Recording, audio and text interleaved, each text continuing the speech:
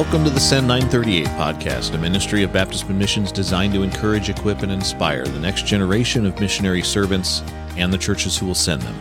I'm your host, Steve Anderson, administrator for North American Ministries with Baptist Missions, and today's episode is a little different than what you may have become accustomed to over the last couple of months. This is an excerpted conversation from a lengthier conversation recently published in an episode on the Send 938 podcast about the counseling ministry and the local church.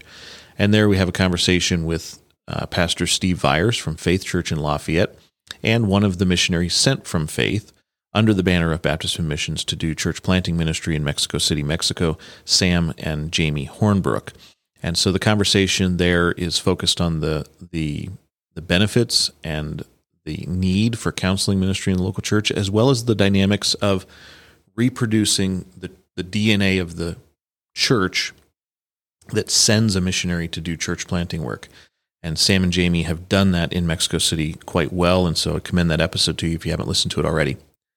But in the midst of that conversation, there was a brief interlude where Pastor Viers and I discussed a recent interaction that he and the church there in Lafayette had with the city council in West Lafayette, Indiana, who put forward a ordinance for the city that would have criminalized the offering of biblical counsel to minors who were asking questions about or seeking to understand sexual identity or sexual preference. And so basically, if a student came and said, I have this same-sex attraction, I know that it's not right for me to pursue that, I want to understand how to respond to this in a biblical capacity, the city ordinance would have criminalized not only a pastor offering counsel, but the counselors working in the large counseling ministry of Faith Church in Lafayette. And read with just a plain understanding of the legislation, it actually would have criminalized a parent's interaction with their child about this issue. And so rightly, Pastor Viers and his church stood up to the city council, interacted with them in a way that provoked their withdrawing of the ordinance. And so this is really something of consequence, because it's not just something that happens somewhere else apart from you or your ministry. This is probably coming to your community and your doorstep if it's not already there. And several of our missionary families are serving in places where this type of counsel has already been criminalized, including in Canada. And so we wanted to interact with this in a way that we thought would be helpful in challenging pastors, church planters, church families to think through a biblical response to a civil governance that would criminalize biblical behavior. Here's that conversation with Steve Viers, excerpted from last week's episode of the Send 938 podcast on the counseling ministry of the local church. I have long said that when God gave instruction to the people of Israel in their exile to pray for the welfare of their city, because in the prosperity of that city they would prosper, that has to have a component of prayer for the moral condition of that society. And we recognize that when we pray, prayer demands action. If we just resign ourselves to praying and asking God to do something without maintaining any measure of our own responsibility in the matter, we're not praying as we ought. And so engaging the welfare of the community around a church is, I think, instrumental in accomplishing things which are for the welfare of the city in which we're living. And Pastor Viers, you recently had some interaction with the city in which your ministry is located that gained some national attention. And I commend you and your church family, the rest of the leadership there, and those who stood with you in support of what you undertook in terms of opposition to a city ordinance, which would have criminalized and penalized you and your staff and potentially even parents of children who were interacting with adolescents about gender identity and sexual orientation issues. Can you talk to us a little bit about that experience, identify for us what took place, and the consequence of that interaction? Sure. And, time doesn't allow us to give all the context I might like because, Right. I wrote a book several years ago entitled Loving Your Community, and it explains why faith 16 years ago now stopped building church auditoriums and started working with our neighbors and building community centers. So we're trying to love the fire out of our neighbors each and every day through all sorts of community-based outreach ministries, just trying to show the love of Jesus Christ and meeting community needs in all sorts of ways. And it goes right along with the mindset of our Biblical Counseling Center, but it's more from community center ministries. That's what we're all about. And that's what's helped us build these relationships with various community leaders. In fact, I'm sitting right now in an urban community center in the worst part of our city sociologically. Well, why am I here? It's because the mayor asked our church to start a campus here. And he said, look, we can't tax our way out of these problems. We can't police our way out of these problems. Will faith come down to the north end and help us? Well, you're not going to have to ask me that twice. And so that's the kind of work that we believe in doing. Regrettably, one of our campuses in West Lafayette, right by the entrance to Purdue University, that's not the regrettable part, but regrettably what happened was their city council has a Purdue professor on it, along with some other people. It's just like any place. The most left-leaning places in a state generally are going to be where your state universities are. And so Purdue University, it's a great mission field. We love it. We absolutely love doing ministry there. But their city council, without ever even speaking to us, proposed an ordinance called 3121. And it sought to ban conversion therapy with minors at a threatened fine of $1,000 per day. Well, we've never practiced conversion therapy one time ever in 45 years. If you look at the technical definition of conversion therapy, it's a barbaric practice initiated by the secular world. Right. I'm talking about things like when a person was experiencing same-sex attraction back when the secular world called that a mental disorder, and their Bible, the Diagnostic and Statistical Manual of Mental Disorders, they developed practices that were so barbaric. I'm talking about attaching electric probes to a person's sexual organs and then showing them a picture of someone from the same sex. And when they became aroused, shocking them electrically. That's what conversion therapy was. Again, developed by the secular world. We never did it. However, here's what happened. The progressive activists dramatically expanded the definition of conversion therapy. And so the definition that was used in this particular ordinance would have certainly included a person, a pastor, a coach, a small group leader, simply opening the Word of God with a minor who came asking voluntarily questions about their human sexuality. And again, it was with a threatened fine of $1,000 per day. Now, that's been happening with licensed counselors for quite a few years now. It's really a shame. Yes. What was unusual about this one is this was focused on unlicensed counselors. And that had only been tried one other time in State College, Pennsylvania. Regrettably, it passed unanimously, and there was no opposition. So now another Big Ten university town, they're going to try it here. By their admission, which is hard to believe, this professor said he didn't even know about faith when he launched this. It's unbelievable. So anyway, they laid it out. I heard about it on a Monday. I worked with our attorney that day, proposing religious exemption language that they could just add to the piece of legislation that made it clear that churches and biblical counselors were exempt from their ordinance. They refused to do that. As soon as they refused to do that, that told me what their real intent was. They were seeking to criminalize people, to shame us, to silence us if we use the Word of God with young people regarding the issue of human sexuality. And so I don't like to be mean to our city council members, but I made it very clear to them, if you pass this ordinance, my exact words were, we will seek to violate it every day, hopefully before breakfast. And the reason is because we already have a God, and it's not you. And this is as clear an Acts 5:29 issue as I can possibly think of. We must obey God rather than men. We're never going to surrender our religious liberty to you. In fact, it wasn't just a freedom of religion issue, it was a freedom of speech issue. Because what about a minor who believes in God and wanted to sit down and talk to someone from the Word of God? That's none of the city council's business. And the city council has no right to suppress that young person's free speech. It's also a counselor's free speech. We can speak from whatever source of truth we seek, we want to believe. And as long as we're honest about it, we're doing it voluntarily. It's not the city council's business. And they were not going to back down. And we set out a petition that had over 14,000 signatures. Our city council members, and West Lafayette's not a big town, they received thousands upon thousands of emails asking them not to do it. They still weren't going to back down. It's amazing.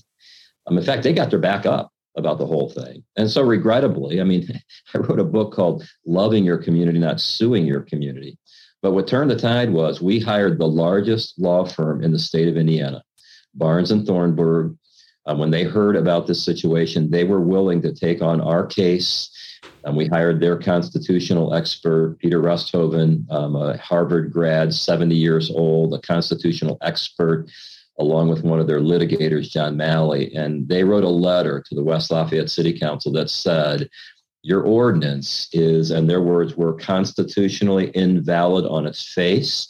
If you pass it and faith takes you to court, you will lose. And then we will ask the court to make the city pay all of Faith's legal fees. And it was at that point that our city council backed down. They withdrew their ordinance. Now, they're in a pretty bad mood about it. And I'm dealing with some residual effects of that, even over at the public high school. And again, we're not the kind of people who get involved in a fight. But if you want to fight about our ability to teach the word of God to people, you might as well put up your dukes and bring a lunch, because we're going to fight about that every day. And so we're not mad about it. We're not trying to force it on anybody else, but we love God. We love his word, and we are going to teach it without apology. And we're going to counsel from it without apology to every person who voluntarily comes to seek our help. Good. Now, the reality here is that with reference to rights and liberties, we don't make those things our idols, but we would be fools to pretend like they don't exist when they serve the effort that would be undertaken to advance the cause of Christ. And we're dealing with this from the perspective of those who are American citizens, but under my administration with BMM, we've got missionary church planners serving in Canada. And in Canada, they passed legislation known as C4 that became the law in Canada in January of this year, which has almost exactly the same language that you described there, including this broad and indescript definition of conversion therapy, and recognizing that there are those who are now forced to do ministry underneath this kind of legislation. What might your counsel be to someone who would say, what am I supposed to do now? Because the law is law, and no one seems willing to reverse it at the legislative level.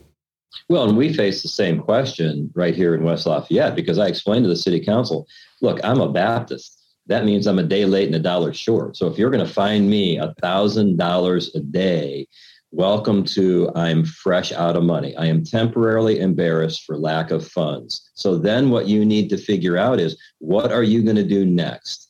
And if the answer is, I'm going to put you and all the rest of you Baptists and evangelical biblical counselors in jail, then you better check your budget.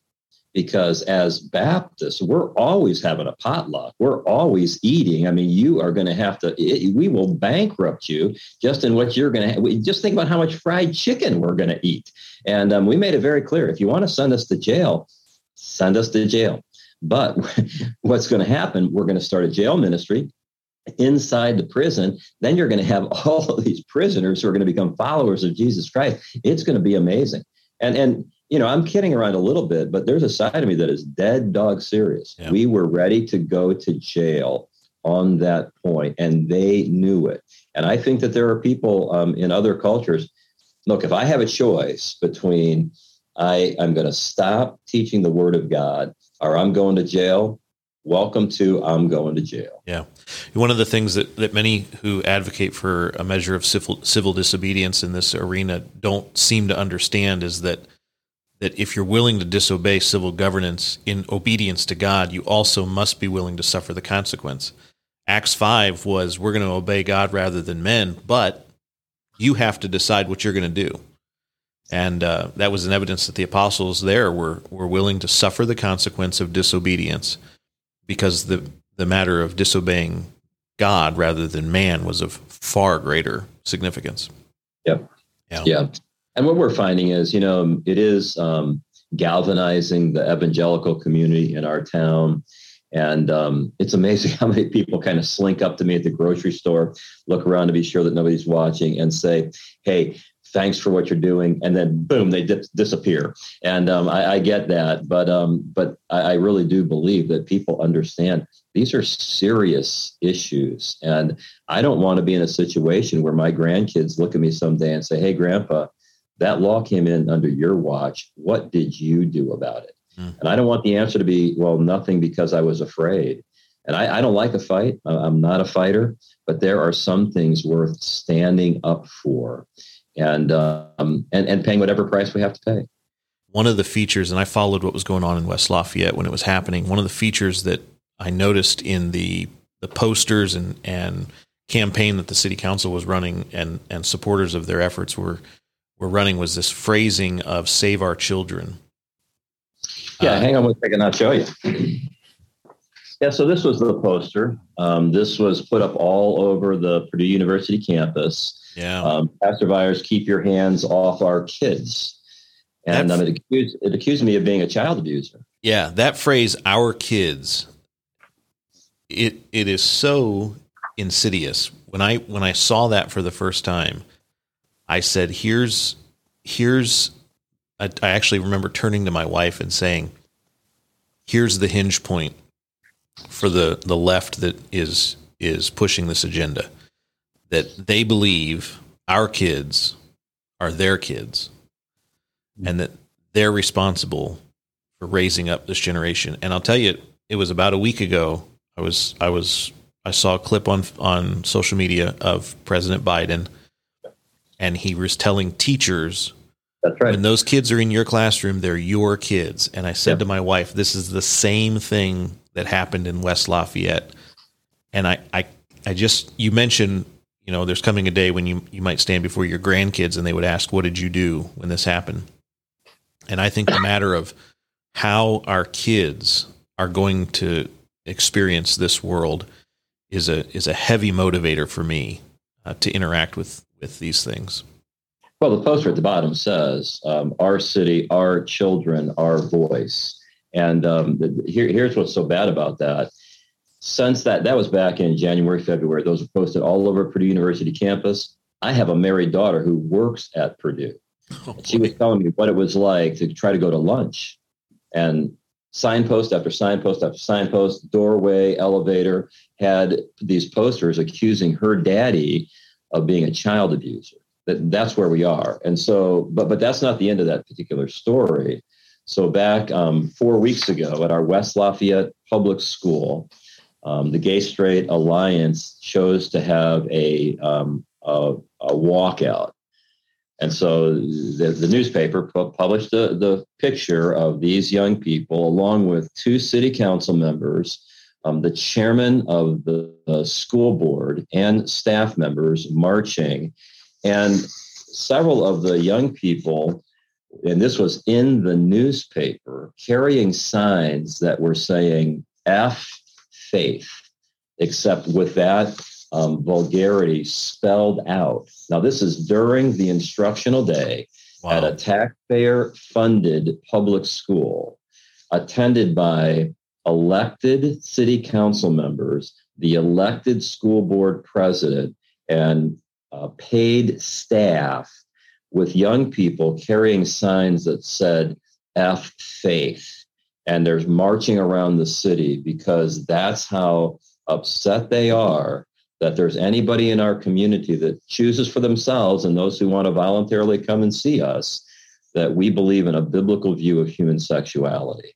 Yeah. And I actually wrote, the newspaper, one nice thing about our newspaper, they allow me to write op-eds, which is essentially biblical counseling at a pastoral level or at a community level. Yeah. And And I wrote an op-ed last week about that, just a plea for civility. And that's targeted hate speech. And I explained to our community, if our Christian school students had a walkout and they were carrying signs like that with that kind of vulgarity targeting any other people group, people would be calling for the rescinding of our accreditation from the state. They'd be calling for us to no longer be able to participate in IHSAA athletics. It would be a terrible thing, and rightly so. And yet that's what happened. And what's interesting, I wrote that op-ed just pleading for civility. We can differ with each other, but without targeted hate speech. And it was interesting. I had a woman contact me. She's a friend of mine. She's a leader in the lesbian community in West Lafayette. And she said, you're right. And she said, I was at that march. And she said, I saw the signs and I didn't do anything. And that was the point of my op-ed. I'm not that concerned about the kids. I'm concerned about the adults. Yeah. Because those when kids, that situation needed an adult the most, they had one the least. And she said, you're right. I felt bad about that the rest of the day. I want to ask you and your congregation and your schools forgiveness for that. And I had already said to these people, listen, if you want to sit down and have a conversation about that, let's do it. And so she contacted me back and said, hey, the 2 student leaders want to talk with you. And so that's scheduled in the next couple of days for me to meet with these leaders, student leaders from the high school. And I think it's going to be a great opportunity to present Christ to them. And that's one of the reasons I try to step into these kind of situations with the truth from the Word of God, is you never know where the ministry opportunities might end up, but it can get a little dicey. Mm-hmm.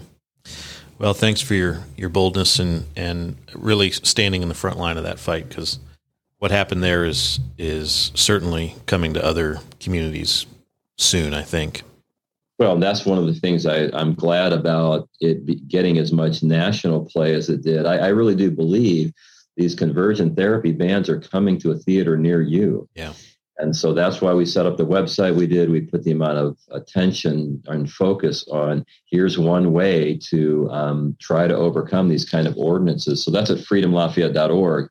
And we kept that website live so that people can see the blogs and the videos and that sort of thing. But you're right. That's one of the reasons we did this. And that's one of the reasons the sovereignty of God, I think it's so humorous. Of all of the places to try a conversion therapy ban against non-licensed counselors, Lafayette, Indiana had to be one of the worst choices. And so if that helps some other small church somewhere that might not have been as prepared, then praise God for that. And again, I'm not trying to draw attention to us, but I'm just saying, as I watched this whole thing unfold, I thought, wow, I'm hoping this is going to alert others and perhaps protect others. Yeah. I've got a friend who said to me recently that one of the problems that the church in North America is facing is that the majority of congregants seem to think that we're still doing ministry in Jerusalem when in actuality we're doing ministry in Babylon. Yeah. We're living in a post-Christian era, and most people aren't even familiar with what that term means. Yeah, and I find it energizing. So again, I'm not in a bad mood about this, and my theology helps me not be in a bad mood about all of it. But it's like the old story of the 2 shoe salesmen who went to India. The first guy gets off the plane and sees nobody's wearing shoes. He calls back to the home office and says, cancel all my orders. Nobody's wearing shoes. Second guy gets off the plane, sees nobody's wearing shoes, and calls back to the office and says, double all my orders. Nobody's wearing shoes. And so, I am energized by this kind of culture. I'm energized by these kinds of situations because Jesus died for all of this. So where sin abounds, grace does much more abound. And I'm glad. I'm glad for the friction. I'm glad for the tension, at least to the sense that it sure gives you opportunities to speak out about these matters. And some people are obviously listening. Yeah, wonderful. Pastor Byers, thanks for your interaction on this topic today. It's an important issue, and the example that you and your church have demonstrated for how a church or ministry might interact with civil authority on this matter especially is of great value to me personally and certainly to our listeners. It's always our hope that someone would have been equipped, encouraged, or inspired for ministry and service. And if that's you, we'd love to hear from you. Send us a note at send938@bmm.org with a comment or question about the show. And no matter what streaming platform you're listening on, help others find the Send 938 podcast by leaving us a 5-star review. And as always, we'll meet you here next time on the Send 938 podcast.